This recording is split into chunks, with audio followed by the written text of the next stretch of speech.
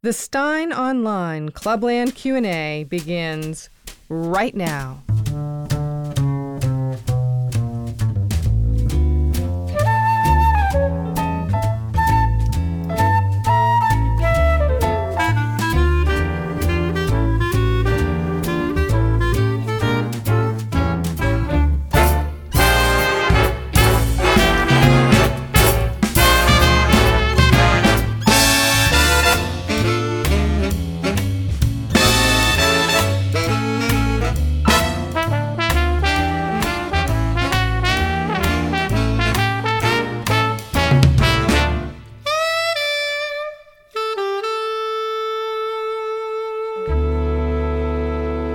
Hey, welcome along. It is 5 p.m. North American Eastern Time.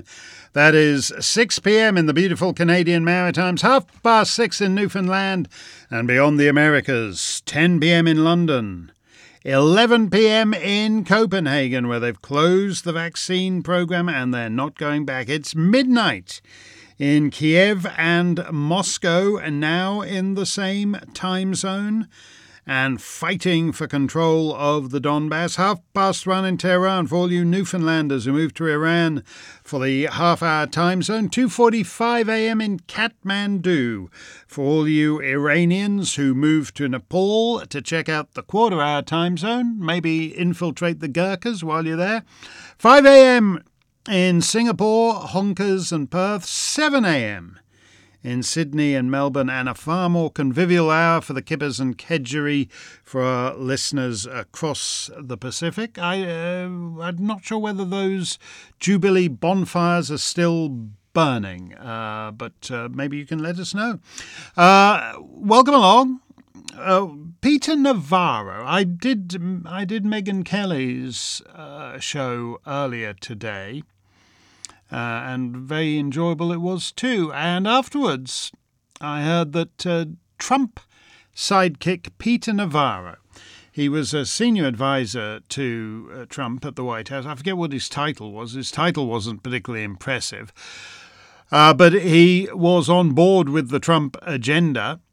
And I interviewed him several times on Fox News Primetime and the like. He had a habit of saying bingo if you put to him something that he thought was particularly well put. He'd go bingo. Well, it was bingo for Peter Navarro today.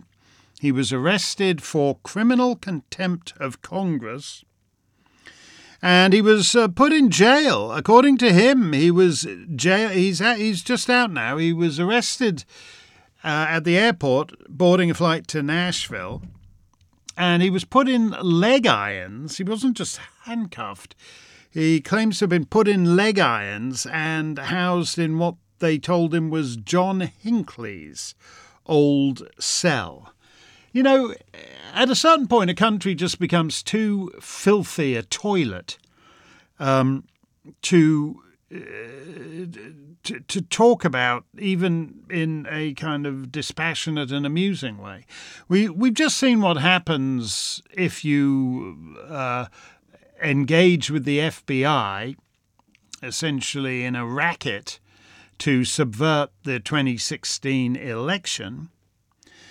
You just get off. You skate because you're a Democrat, and your judge actually served on the Obama transition team, and your jury is full of Hillary donors. That's how it goes if it's a Democrat.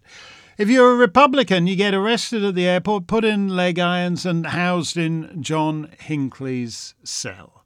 It's so disgusting. I mean, it really is disgusting. And actually, the naked part, which we often talk about, Snurdley and me, the lack of equality before the law and the acceptance by all the Republican tossers, by your Kevin McCarthy's and your Mitch McConnell's, of the lack of equality before the law. You know, we have supposedly a 6-3 conservative Supreme Court, and yet we have, Peter Navarro A guy who was actually...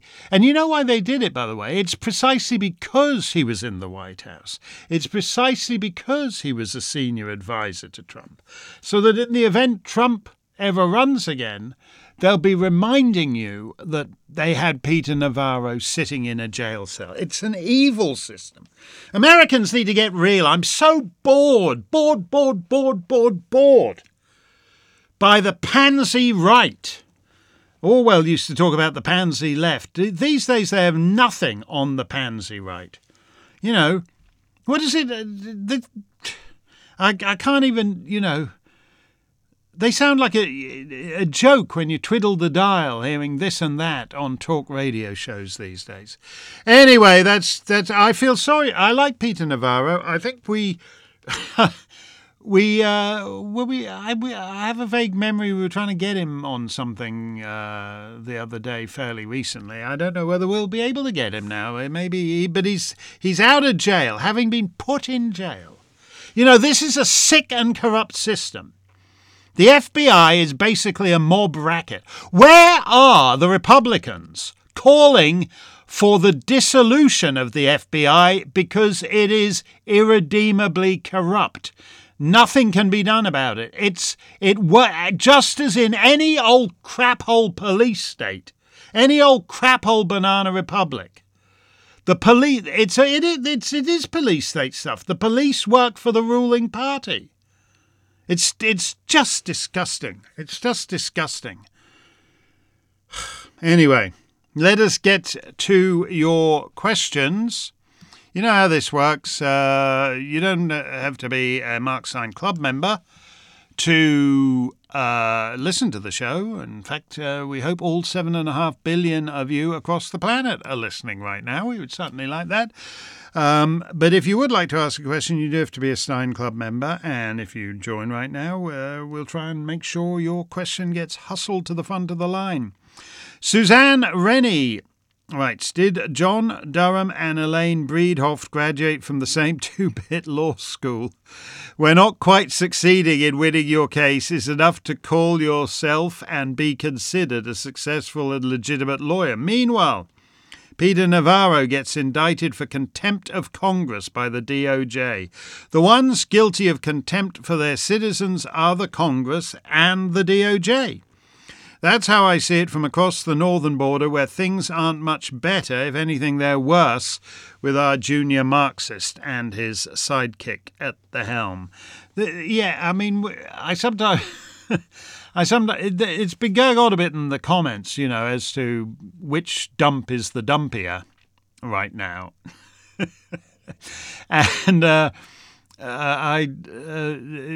entirety of Western civilization is sliding off the cliff, and it's not a terribly useful exercise. Well, I'm sliding off the cliff at a slightly lower speed than you're sliding off the cliff. So there. I'm not sure that's a terribly useful discussion. But the one thing I will say, Suzanne, about your country and my country, or about most members of Her Majesty's dominions, is that you're unlikely to get shot. I don't entirely... you have, things are bad, but they're unlikely to actually riddle you with holes, whereas I can see we're getting close to the stage now where the FBI would be the dirty, stinking, rotten, corrupt FBI would be entirely happy to actually pump somebody like Navarro full of bullets and then say, oh, yeah, he unfortunately was resisting arrest, so we had to put 47 bullets in him. We're getting very close to that. It's such a sleazy, fetid sewer of a system. Where are the Republicans? Oh, wait, we're going to get a big red wave in November, and then we'll just sit back and do bugger all like the last time we won the House and maybe the Senate. We'll do bugger all because we never do.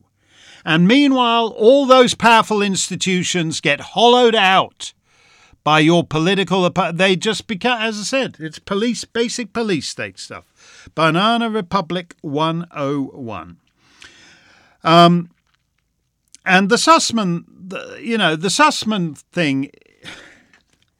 This is if you're not American and you didn't follow this, there's no reason why you should.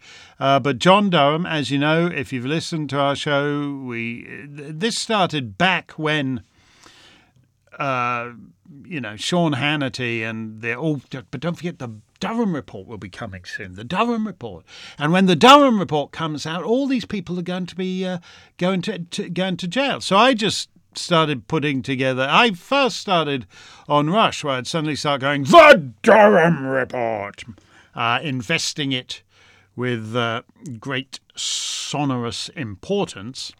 And then we started putting dramatic music to it. And then I think I did, what came next? I think I did a parody of Roger Whittaker's I'm Gonna Leave Old Durham Down. Emma told me he would get him for sure. He would get him. Call me Clapper, Brandon, Struck and Steel. I got a slight ear infection at the moment. If I was way off on that, I can't actually tell. Can't hear much at the moment. But the fact is, people thought he was seriously going to get the big players. The big players got book deals and CNN contracts. Okay. So the big players, they get to become celebrities, and they get these huge book deals. But but this guy Durham, he's been working on it for, what is it now, 2, 3, 5, 12 years. He will get some of the smaller players, won't he? Well, we saw what happened. The smaller player goes up before a judge who worked on the Obama transition and a jury full of Hillary donors, and he skates. And meanwhile, Peter Navarro gets put in leg irons. And people say, well, what's you must have a view on November. Have you seen the numbers from whatever it is, Iowa or? It doesn't matter if they're not going to do anything. If you've got institutional corruption and the institutions are permanent, who cares? You don't really need elections. I mean, that's the thing. With an FBI like this and a DOJ like this, why do you really need to have elections? I mean, the DOJ and the FBI were working against Trump under Obama, and they're working against Trump under Biden. But what's really interesting is that they were working against Trump under Trump. Where are the Republicans then? Why is Kevin McCarthy such a big Nancy boy?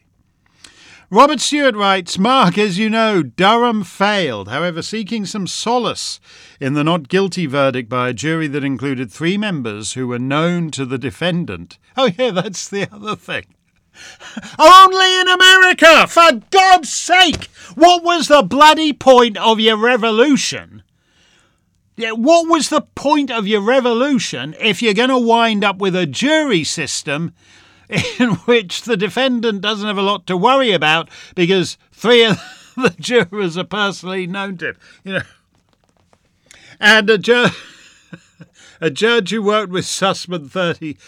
The narrative is that we now know that Hillary knew. Yeah, we're supposed to be excited about this because the most interesting fact to emerge was that this operation was in effect personally directed. This operation to subvert the United States election. Again, this peaceful transfer of power. The bollocks! The self-mythologizing bollocks. Whereby come the 3rd week in November, if the Republicans not conceded, the media all start going, oh, well, but this does great damage to the peaceful transfer of power, which is unique to America. Because everywhere else, Denmark or or the Netherlands or New Zealand, the guy who's previously in office has to be carried out by the handles before the other guy can take over. Only America has the peaceful transfer of power. Specifically, it has a 3-month peaceful transfer of power that enables the outgoing regime to screw over the incoming regime. So in effect, they're only able to. The president only has about 15% of his time to concentrate on being head of the executive branch, because the other 85% of the time he's tied up in legal problems. I mean, knock it off with the self-mythologizing, because the Sussman thing. Again, the straw clutching by the right, Oh, but it's now we know that Hillary personally was directing the subversion of the American electoral system. Oh, yeah?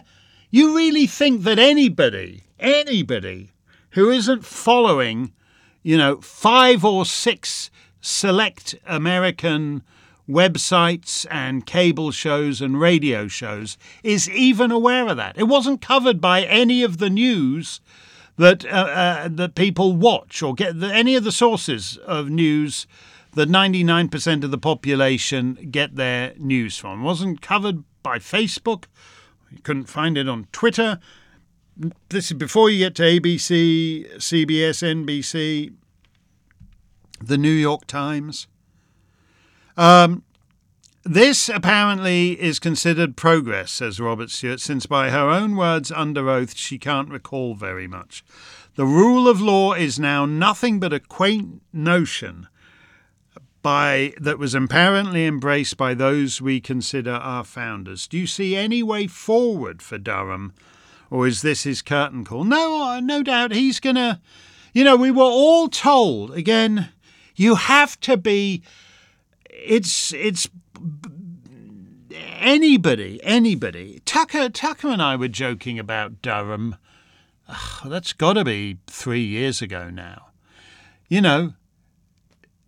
Because this is how it always goes. Who went to jail for Benghazi?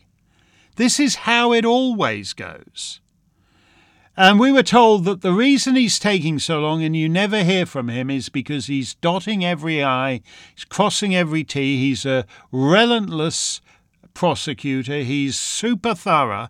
I mean, I could see the problem in his case. I can't even be bothered talking about it. I know more about American litigation than I ever wanted to know because I'm in court a lot of the time.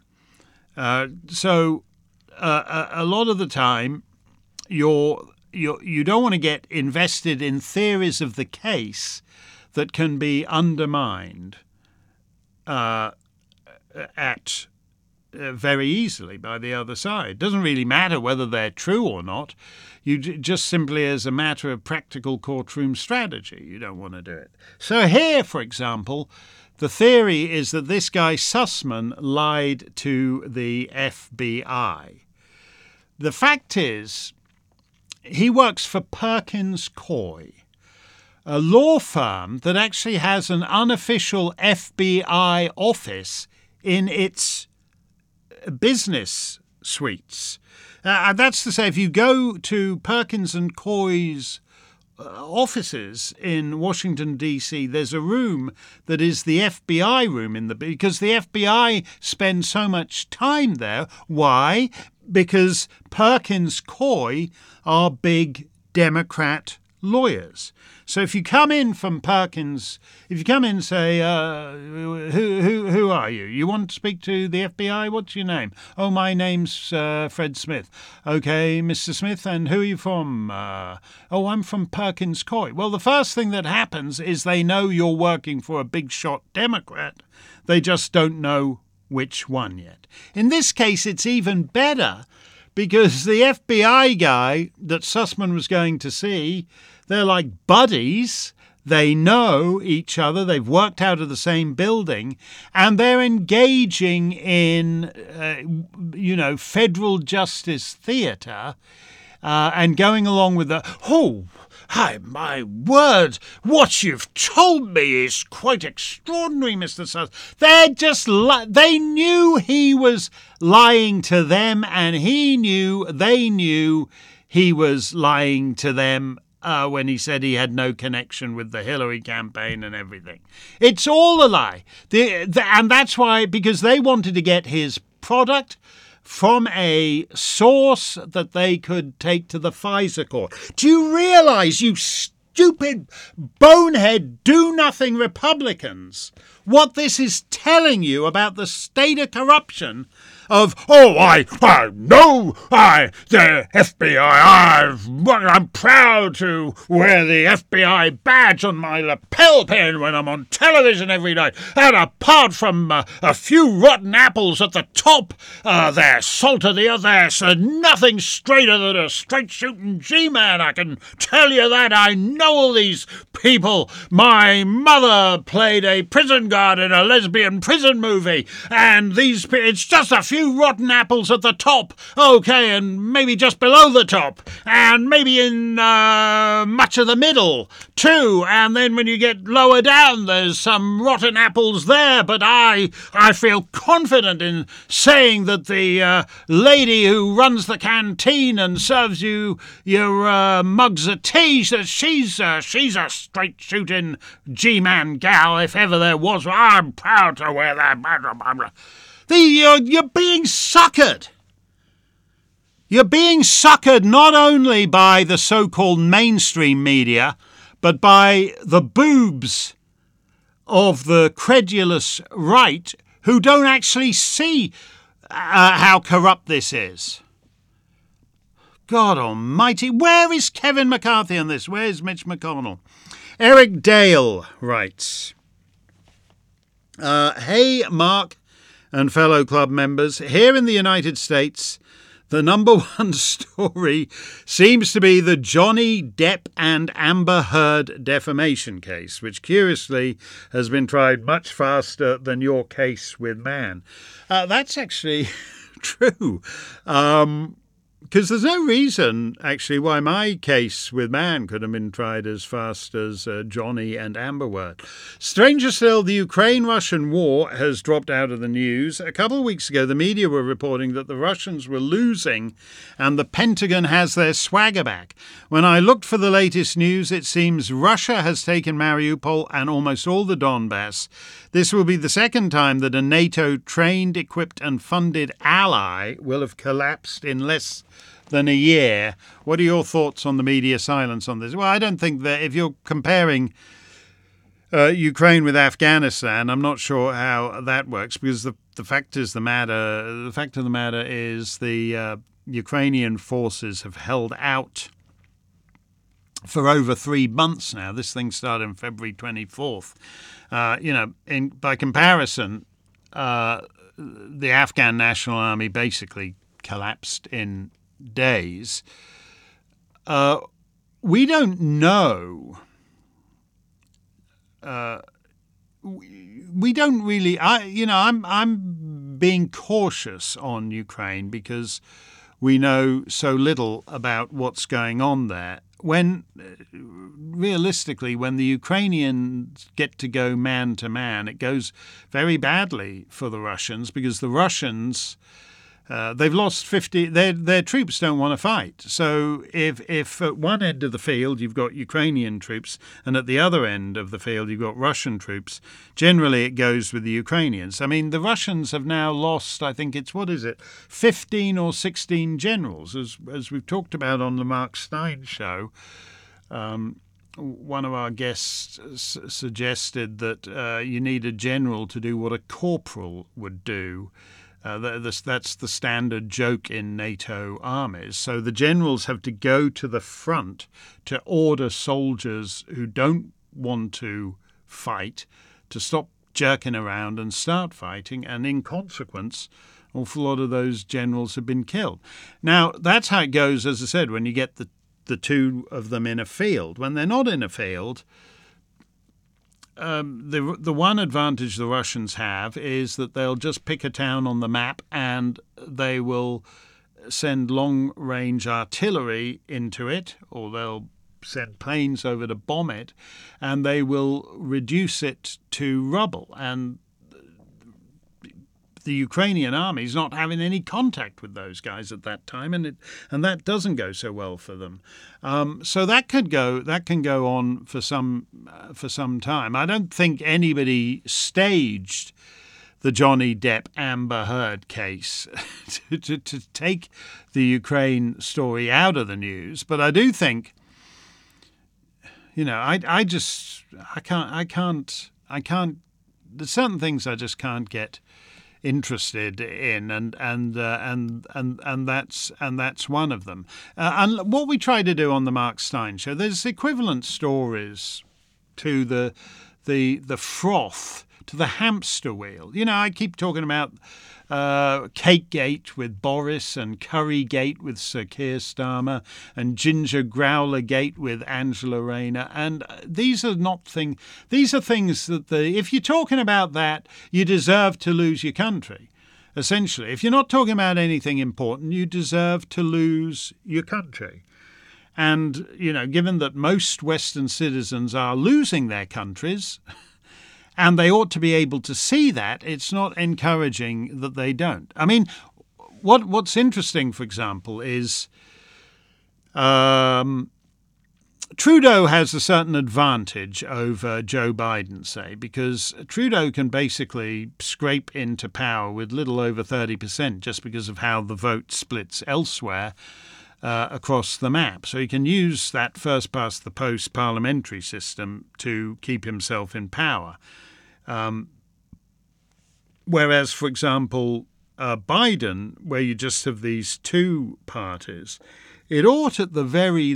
His problem is that you can't, in theory, you shouldn't be able to screw over the populace quite as easily, because you've got to get a majority in the Electoral College, and you've got to get 51 at least seats in the Senate, and you've got to get whatever it is in the House of Representatives. But the fact of the matter is they're so cocksure, all these guys, that they can just do it to you on every single thing. I mean, you've got basically, as I was saying last week, this is a country where nothing works. Nothing works.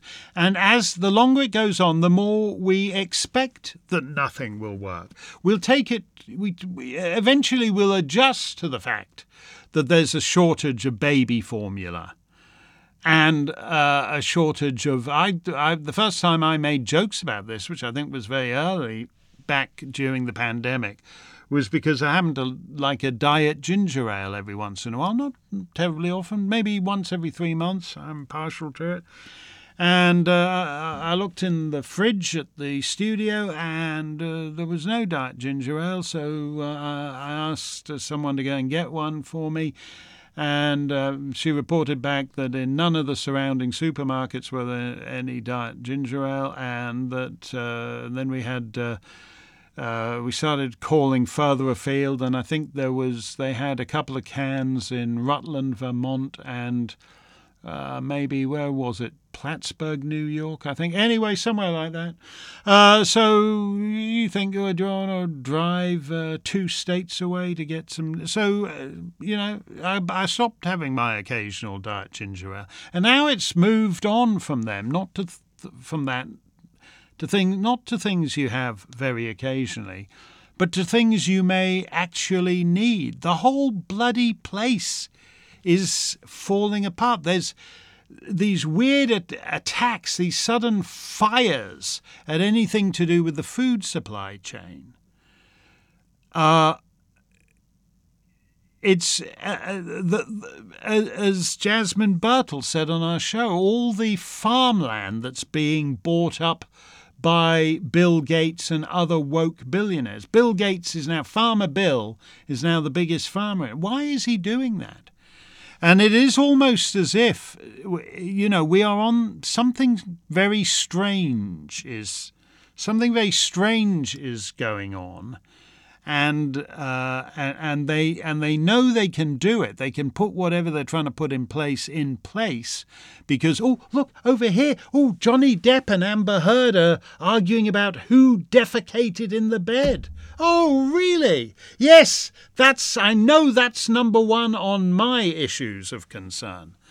If you want a celebrity, you don't. No society that. For start, Amber Heard isn't anybody. She's nobody. There's all kinds of provincial repertory actresses you could pull out and stick on screen, and they could do as competent a job as her. Johnny Depp is famous and rich and celebrated, but he's actually just a collection of crap mannerisms. The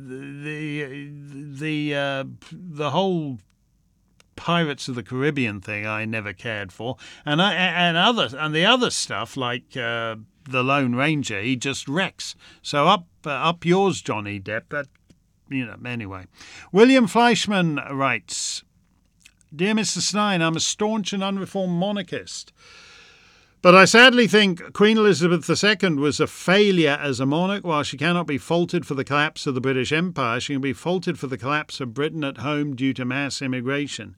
Yes, I understand that it is prudent for the Queen to delegate authority to her ministers and voice her concerns in private, but such a system can only work if gentlemen who understand the unwritten rules of governance hold the reins of power, but not when opportunistic scum like Tony Blair are in charge. In that case, the monarch must rule directly. She should have spoken out against Tony Blair's open border policies, forced her ministers to kick unassimilable immigrants out, and she should have refused to give royal assent to any act of Parliament until the politicians did something about the border and immigration. The Queen is the mother of the nation and defender of the faith, the physical embodiment of the British race. If she cannot protect her children or defend the church, what is the point of having a Queen? Only authority can be delegated, not responsibility. Responsibility ends with the Queen as head of state. She is ultimately responsible for Britain's plight. Would a more active monarch have brought the mob to the street, like in 1832? Yes, but at least the gauntlet would have been dropped and we could have had it out with the Republicans and Reds once and for all. Would it have been bloody? Perhaps, but at least Conservatives would have fought to conserve something for once. And who knows? We might have won.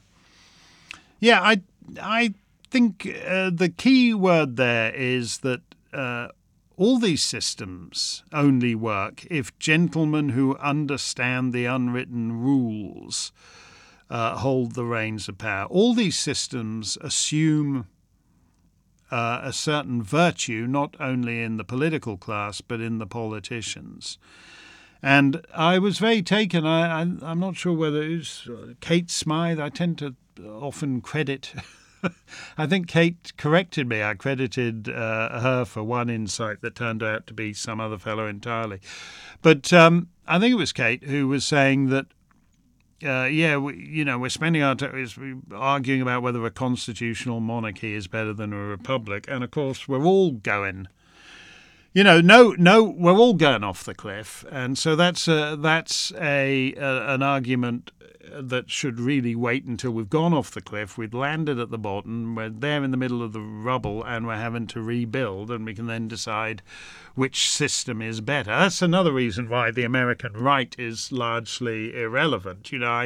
Every so often, less and less. After I left National Review, I used to look in on National Review once every few days, see what they were talking about. And then it became once every week, once every month, once every quarter. Maybe I look in on National Review a couple of times a year, but it's as if their discussions have no real world meaning. If you read David French or even Charles Cook, they're talking about abstractions at a time when things are actually happening.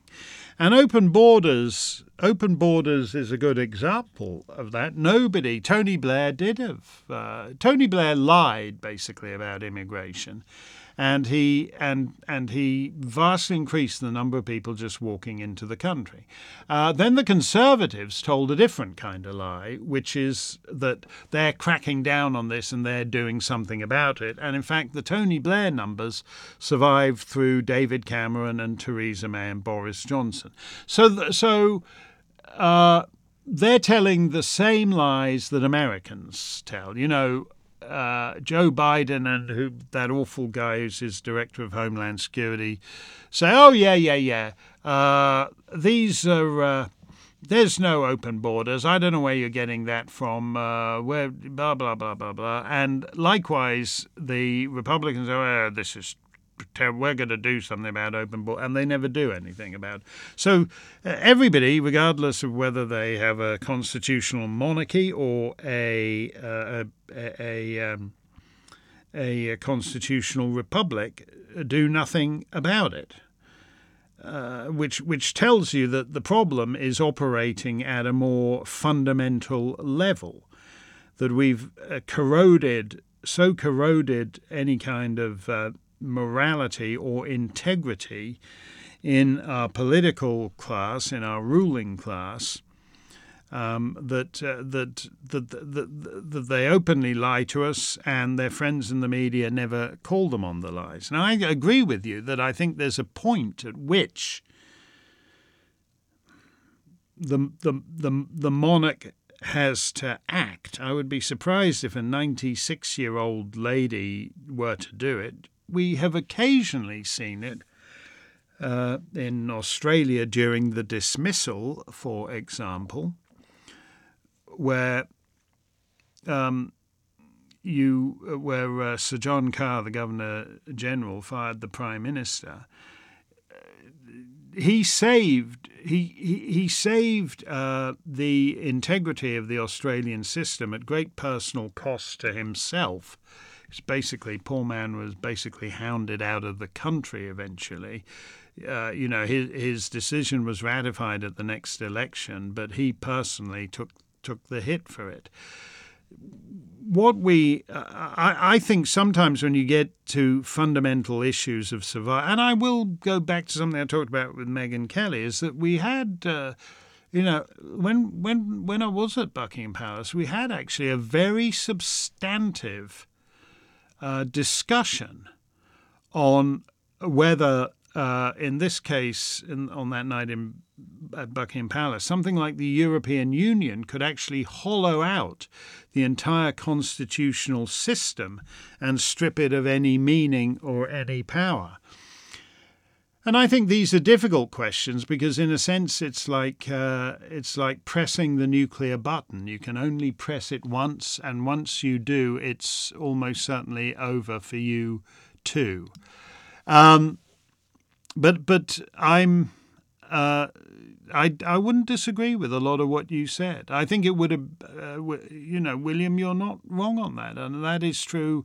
And we have seen the system. I have always thought constitutional monarchy was a brilliant system, and I pointed out to Megyn Kelly that 7 out of 10 of the supposedly freest nations on earth are constitutional monarchies. But if you look at Britain, if you look at Canada, if you look at Australia, if you look at New Zealand, what's happened these last 2 years does not say anything about the health of the system and its ability to protect individual liberties. Elisa Angel says, during this Jubilee weekend, will you be playing us out with a song from Queen Elizabeth's favourite musical, Oklahoma? I am partial to Oh What a Beautiful Morning and Surrey with the Fringe on top, but there are so many good songs in that musical. I won't be unhappy if you choose another. In fact, if you like songs from Oklahoma, as the Queen does, I will be playing her very favourite song from that musical as our Serenade Song of the Week. It went out yesterday on Serenade Radio. You can hear it again this Sunday, 5:30 p.m. London time, 12:30 p.m. Sunday brunchy time. on the east coast of the United States, and you will have if you like songs from Oklahoma, you'll like that show, Elisa. Charles Sharpler says, "Hi Mark, you've recently referenced an exchange between Lady Thatcher and Enoch Powell, whereas, and I'm paraphrasing, Thatcher suggests fighting for our values, and Powell scoffs that he would fight for England regardless of the government.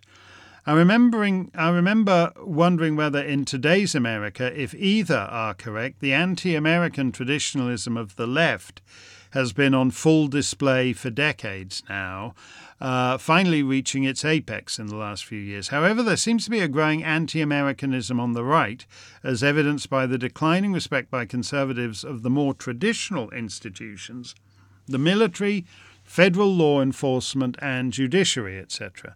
And how many American citizens would fight for the land when most of them don't own anything, have no sense of community and no sense of shared history. In other words, if Viktor Orban were to invade California, how many on the right would be terribly upset about it?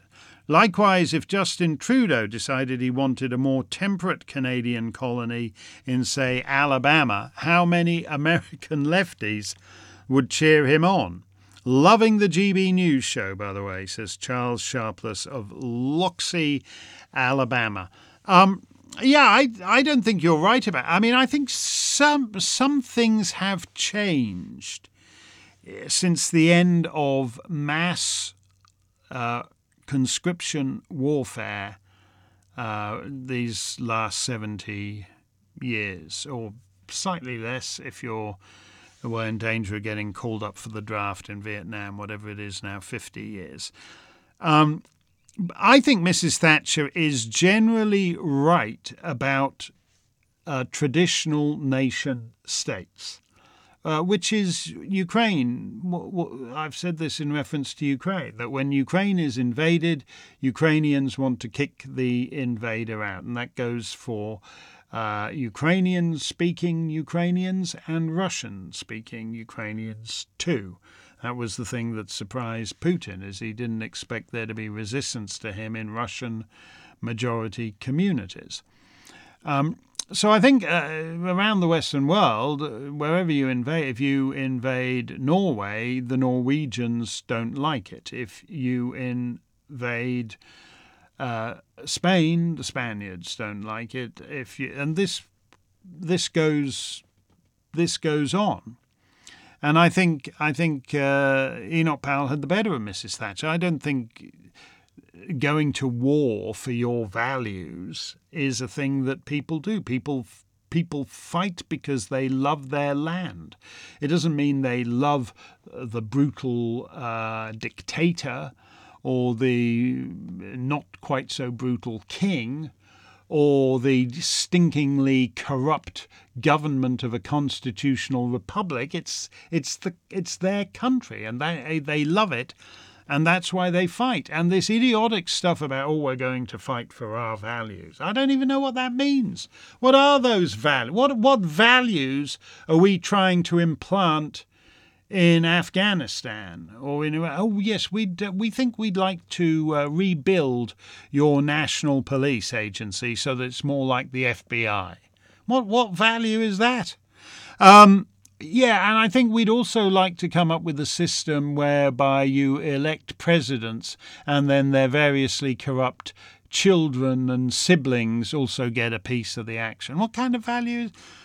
So I think as to how that works now in the United States or indeed anywhere else, I think the more diverse you get, the more in the UK, for example, far more supposed citizens of that benighted land, Muslim citizens, have fought for ISIS than have served in the British Army as soldiers of the Queen. And that is undoubtedly true in Canada as well. And we all like to think that America is different, but you raise a good point. Whether one of the most significant things of the last couple of years is the way the corruption on the one hand in things that the right used to support, and the wokery on the other in things the right used to support. So, for example, there's no doubt the Department of Justice and the FBI are irredeemably corrupt, and both the FBI should be abolished and the Department of Justice should be broken up. And if your candidate isn't even talking about that, he's not serious. So to reprise a line I think I used on telly a night or two back, that if you want to elect the guy so that he gets to have a car and a driver and tons of staffers and a big entourage, and never has to write a personal check again for the entire time he's in Congress, then fine, go ahead and vote for him. But we're past that bloody stage now. We need somebody who's actually going to do something about half this stuff. And the disrespect, I think you're right. The thing is, Trump should have, when Trump, what was it he called soldiers who went off to wage war overseas? What was he? Did he call? What was it? He called them? I can't. Did he call them suckers? Whatever the word was, just a few years back, it would utterly have disqualified him from getting anywhere in a Republican primary. In a 19-man field in New Hampshire, he'd have come 19th. But a lot of people are beginning. Thank you for your service isn't enough. Putting a yellow ribbon on the bumper of your car isn't enough. When wars are, you see those images from Kabul. It's impossible, I think, for anybody who knows what has happened these last 2 years not to despise the Joint Chiefs of Staff. I've said I'd like the Pentagon razed to the ground and the earth salted. I have no idea how these buffoons can get away wearing all that stupid ribbon, and they're not even real ribbons, they're not even real medals, how they can get away wearing all that crap in public. I don't know how they can walk down the street. But the whole American way of war needs rethinking. So obviously conservatives have got it, and the same thing with federal law enforcement and the judiciary and all the rest of it. And so what's always interesting is what happens when you're invaded and you're taken by surprise and the enemy takes your cities and you have to go down into basements and sewers and start waging guerrilla warfare and all the rest of it. What would you do? Would you stay in the sewer and wage guerrilla warfare, or would you rather just figure there's a fishing smack heading to the Bahamas or whatever? It's very difficult to say these days. James says, how does one qualify to be a fact checker? Is there a university degree in fact checking? Are these grifters still questioning the widowhood of your guests? Yes. Fact-checking is a racket. In the case of my show, the fact-checkers we've been checking the facts of is this company called Full Fact, who are funded by all these American bazillionaires and who do things like when Charlotte and Vicky, who came on my show and have basically been widowed by the vaccine, that's to say their husbands died young from the AstraZeneca shot. These are two ladies in their 30s.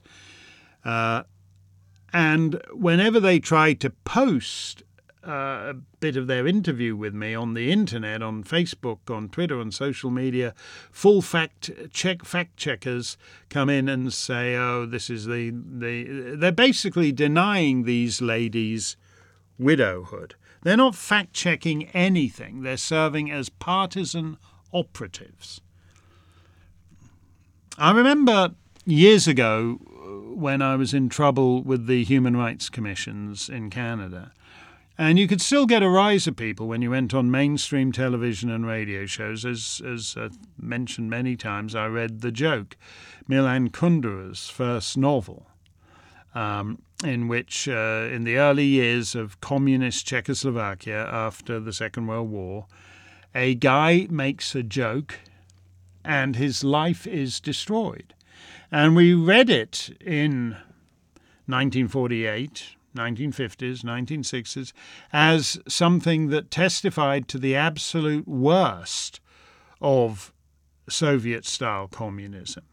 And what's interesting is that we are such a stupid, ignorant and uncultured society that when woke lefties introduce that same very system, one joke you're out, they're too stupid even to know they're just ripping off Milan Kundera. This is why we do Tales for Our Time. This is why we do Sunday poems.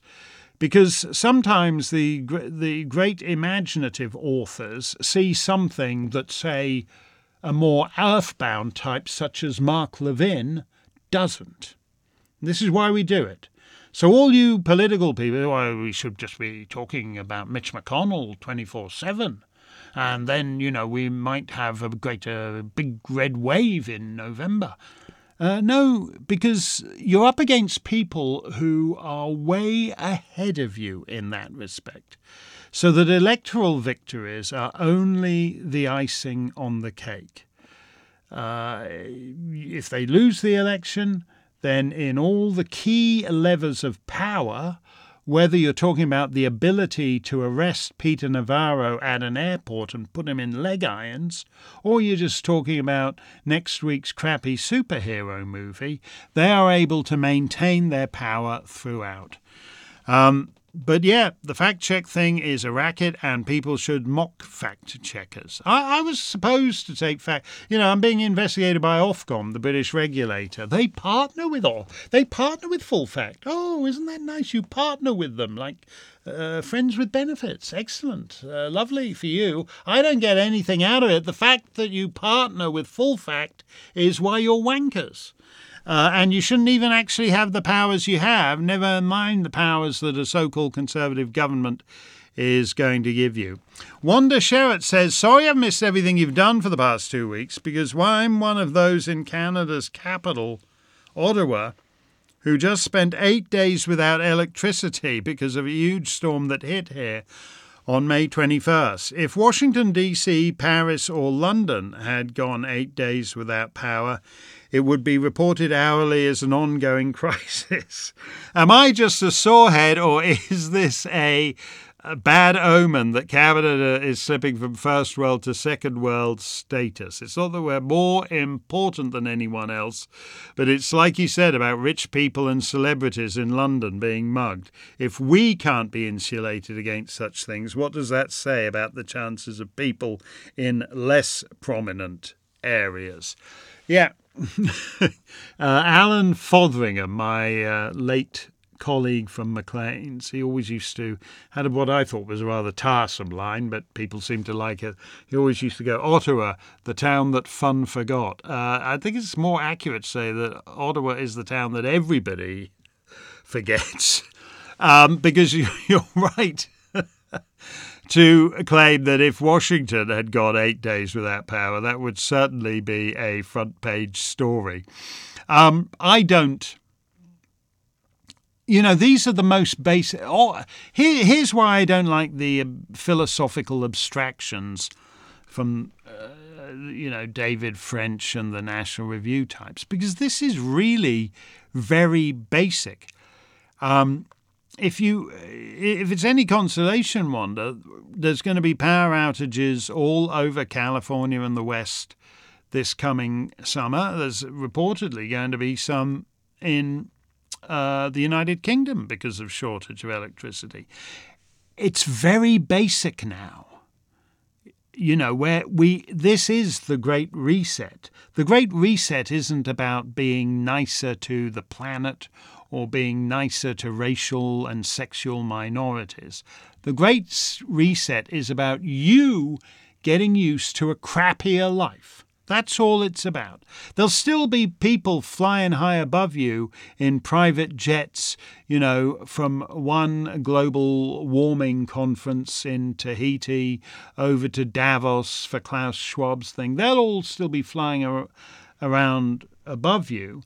But there are going to be days when you don't have electricity. There are going to be days when you don't have any baby formula milk. There are going to be days when you can't gas up your car, and even if you do, when you drive it to the supermarket, there's not going to be any meat for you to buy.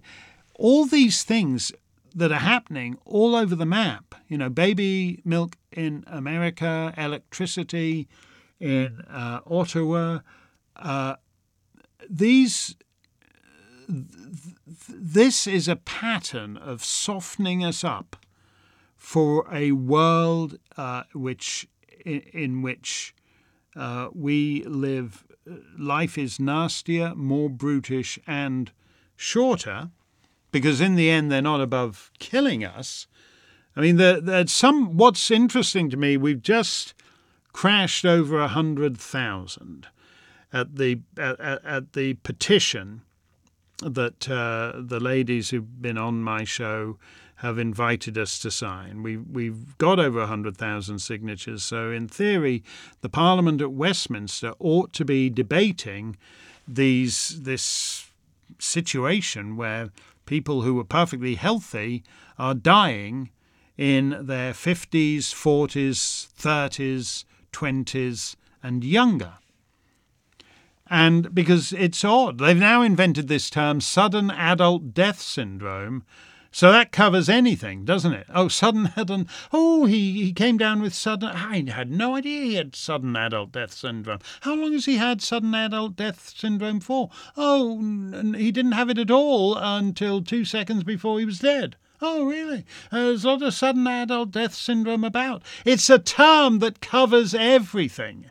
If you were, the way to think about conspiracy theories is, if it were a conspiracy, what exactly would they be doing differently? Obviously, if you've got sudden increase in thrombosis, if you've got sudden increase in blood clots everywhere, sudden increase in strokes and heart attacks, you'd want some kind of term that would kind of cover you on that. Oh, let's just put it down to sudden adult death syndrome. Oh, what could I do? What could I do about that? What are the warning signs of sudden adult? Well, there aren't really any warning signs. That's why we call it sudden adult death syndrome. Oh dear, that's a bit much, isn't it? The Great Reset is about your life being worse, and the last 2 years, they've got us very much used to it, Wanda. Very much used to it. Ellen Como writes, Cher Marc, salutations de la belle province. Every time you mention that you miss live music, Ellen... We used to, when she cabled the first Mark Stein cruise, I think we called her our token francophone gal, and she stood for Parliament for Le Parti Populaire, the popular party of People's Party of Canada, Maxime Bernier's party. So she's on the right side with Maxime on a lot of these issues, unlike these awful, ghastly. Finger in the windy conservatives who all, as usual, it's a racket to see how many principles that each candidate can throw overboard the fastest. Anyway, Ellen says, Salutations de la belle province. Every time you mention that you miss live music, I'm tempted to invite you to my amateur choir show happening this weekend after a 2-year hiatus. I do hope you will soon be able to take in a wonderful professional live performance sometime soon. I hope it goes well for you this weekend, Ellen. Our pal Dr. Roy, who's a Mark Stein Club member, in Montreal, and in fact you can see here, I think it's called Choir of the Earth, and they put together for the Jubilee, I think it's 2,500 choristers, done on Zoom or whatever, put together a special arrangement of God Save the Queen, which is rather interesting. But I think if you go to something like choiroftheearth.com, you can see it's a special Jubilee arrangement of God Save the Queen. Not sure that's quite Maxim's cup of tea. Anyway, Ellen says, my question for you today, given that the language issue is heating up again with the passage of Bill 96, do you think Quebec will ever achieve independence? I deem it unlikely as the demographics are not in Quebec's favour. Also, the fiscal policies of recent separatist governments demonstrate that they are wholly unserious about the prospect, given how they are latched on to the federal government's equalisation breast. What do you think? Yeah. I don't think, when Quebec separatism started, the map was frozen. It was basically frozen by the Cold War, that you couldn't have people starting up new countries here and there because it would be seen as, it would be something that great powers would meddle in. And that excuse for why Quebec hadn't become independent ended 30 years ago. And since then, anybody that's wanted to be a country has become a country. Doesn't matter whether you're talking about East Timor, doesn't matter whether you're talking about Slovenia or Slovakia. Slavonia isn't a country yet, but give it time. And so then when you have sort of pseudo-nationalist movements such as Quebec separatism, you have to ask why, if they want to be a country, why they've got more than enough. They'd be quite a big country. They'd have a bigger population than New Zealand, for example. So they certainly have the capacity to be a big French-speaking republic. And instead, they never actually go for that.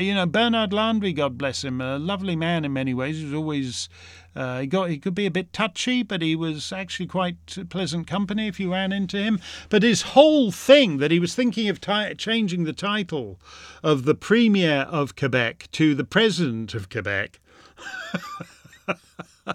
Just so he could go around thinking he was a president of a republic, even though he was just the Queen's first minister in Quebec, I think highlighted. They're not serious. They're just totally unserious. Otherwise, they would be independent. And you're right about the demographics, Ellen. If you go back, like Chrétien, I think, was the 11th of 12 children or whatever it was. That was fairly normal for Catholic families in the Mauricie at that time. But at the same time as they launched the independence movement, they stopped having kids. So the reality is that eventually there'll be a mosque that will be, somewhere up at the very northern end of the Saguenay. They'll put up a mosque. They'll put a mosque up on the lower north shore at Natashquan or whatever. They would have had their republic by now if they had the old Catholic birth rates. But they could have their republic by now if they really wanted it. And I always come back to seeing Gilles Duceppe, the former leader of the Parti Québécois, the Bloc Québécois, when he was speaking at Dartmouth College in New Hampshire. And I went along to see him speaking to these trusty-fundy Americans. And he was telling them how he wanted to set up a country called Quebec. And he explained it to them that it would be have a high social safety net, so big, generous welfare programs, and it would have subsidies for key industry. And eventually one of the trusty-fundy kids, snotty trusty-fundy kids from Connecticut said, so let me see if I get this right. You want to leave the country you're in order to set up a country just like the one you've just left. Is that it? It was a fabulous moment, and Monsieur Duceppe, he's another nice guy, didn't really have any answer to that. Thank you very much for that question, Ellen. We're moving way beyond that now.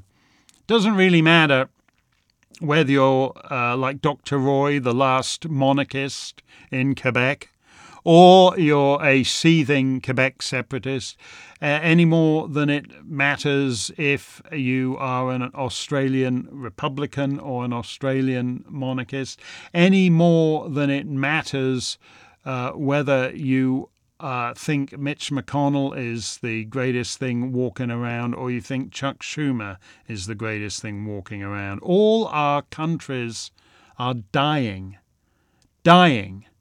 We've surrendered so much the last 2 years. We have surrendered so much, and they're still not satisfied, and they're demanding more. And what they do then when they say, oh, yeah, oh, you've just got a newborn baby? Oh, sorry, there's no formula milk for 50 miles. Oh, you've you need to drive your diesel truck to work. I'm sorry, we're just going to have to quadruple the price of what it costs you to fill up your truck. You know, they're doing this to us because they can.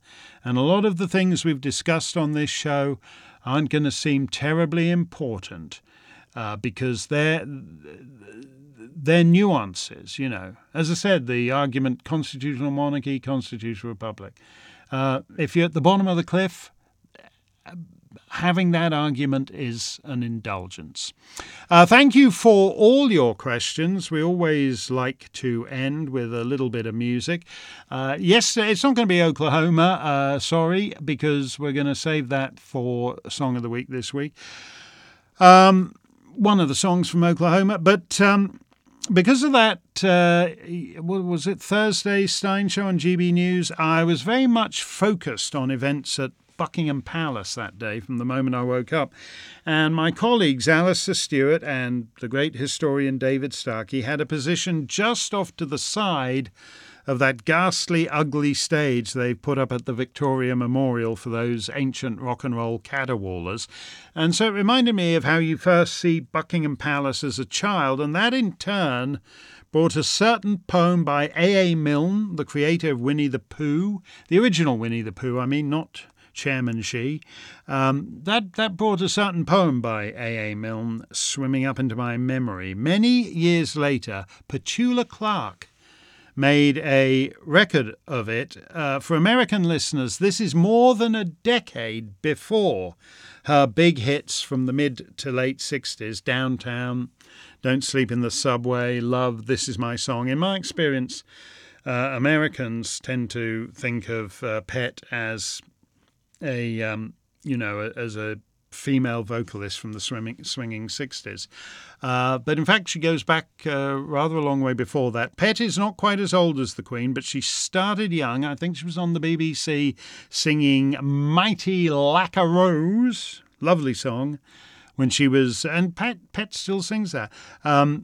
And I think she was doing that on the BBC when she was 7 or 8. And so by the late 40s, she was a seasoned trooper. Here she is in Coronation Year singing A.A. Milne. When Mr. Milne wrote the poem, we had a king. So the line was, we looked for the king, but he never came.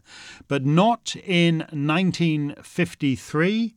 So Pet sings, we looked for the Queen, but she never came. And on this Jubilee, we know how that feels.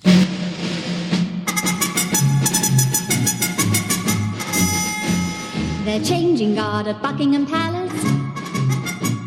Christopher Robin went down with Alice. Now Alice is marrying one of the guard. A soldier's life is terrible hard, says Alice. They're changing guard at Buckingham Palace, and Christopher Robin went down with Alice. We saw a guard in a sentry box. One of the sergeants looks after the socks, says Alice. They're changing guard at Buckingham Palace. Christopher Robin went down with Alice. We looked for the Queen, but she never came. Well, God take care of her all the same, says Alice.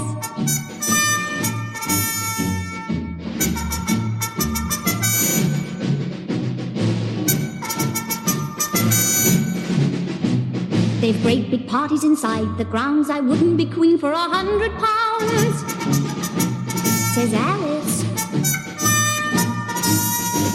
They're changing guard at Buckingham Palace, and Christopher Robin went down with Alice.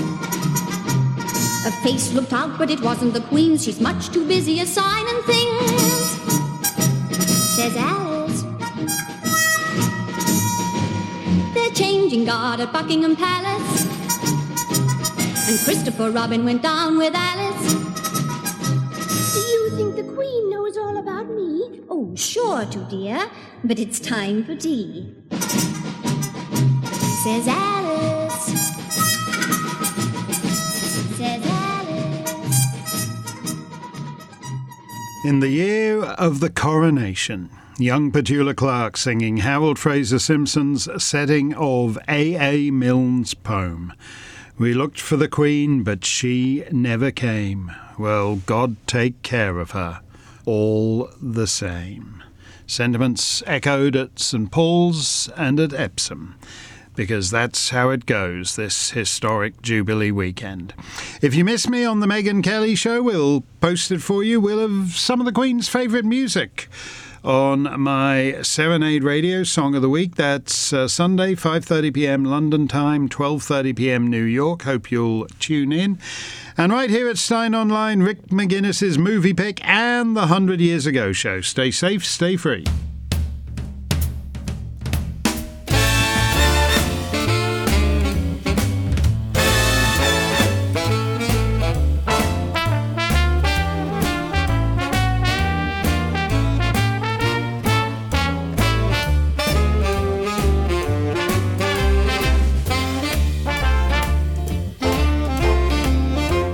Mark Stein's Clubland Q&A is a production of Mark Stein Enterprises and Oak Hill Media.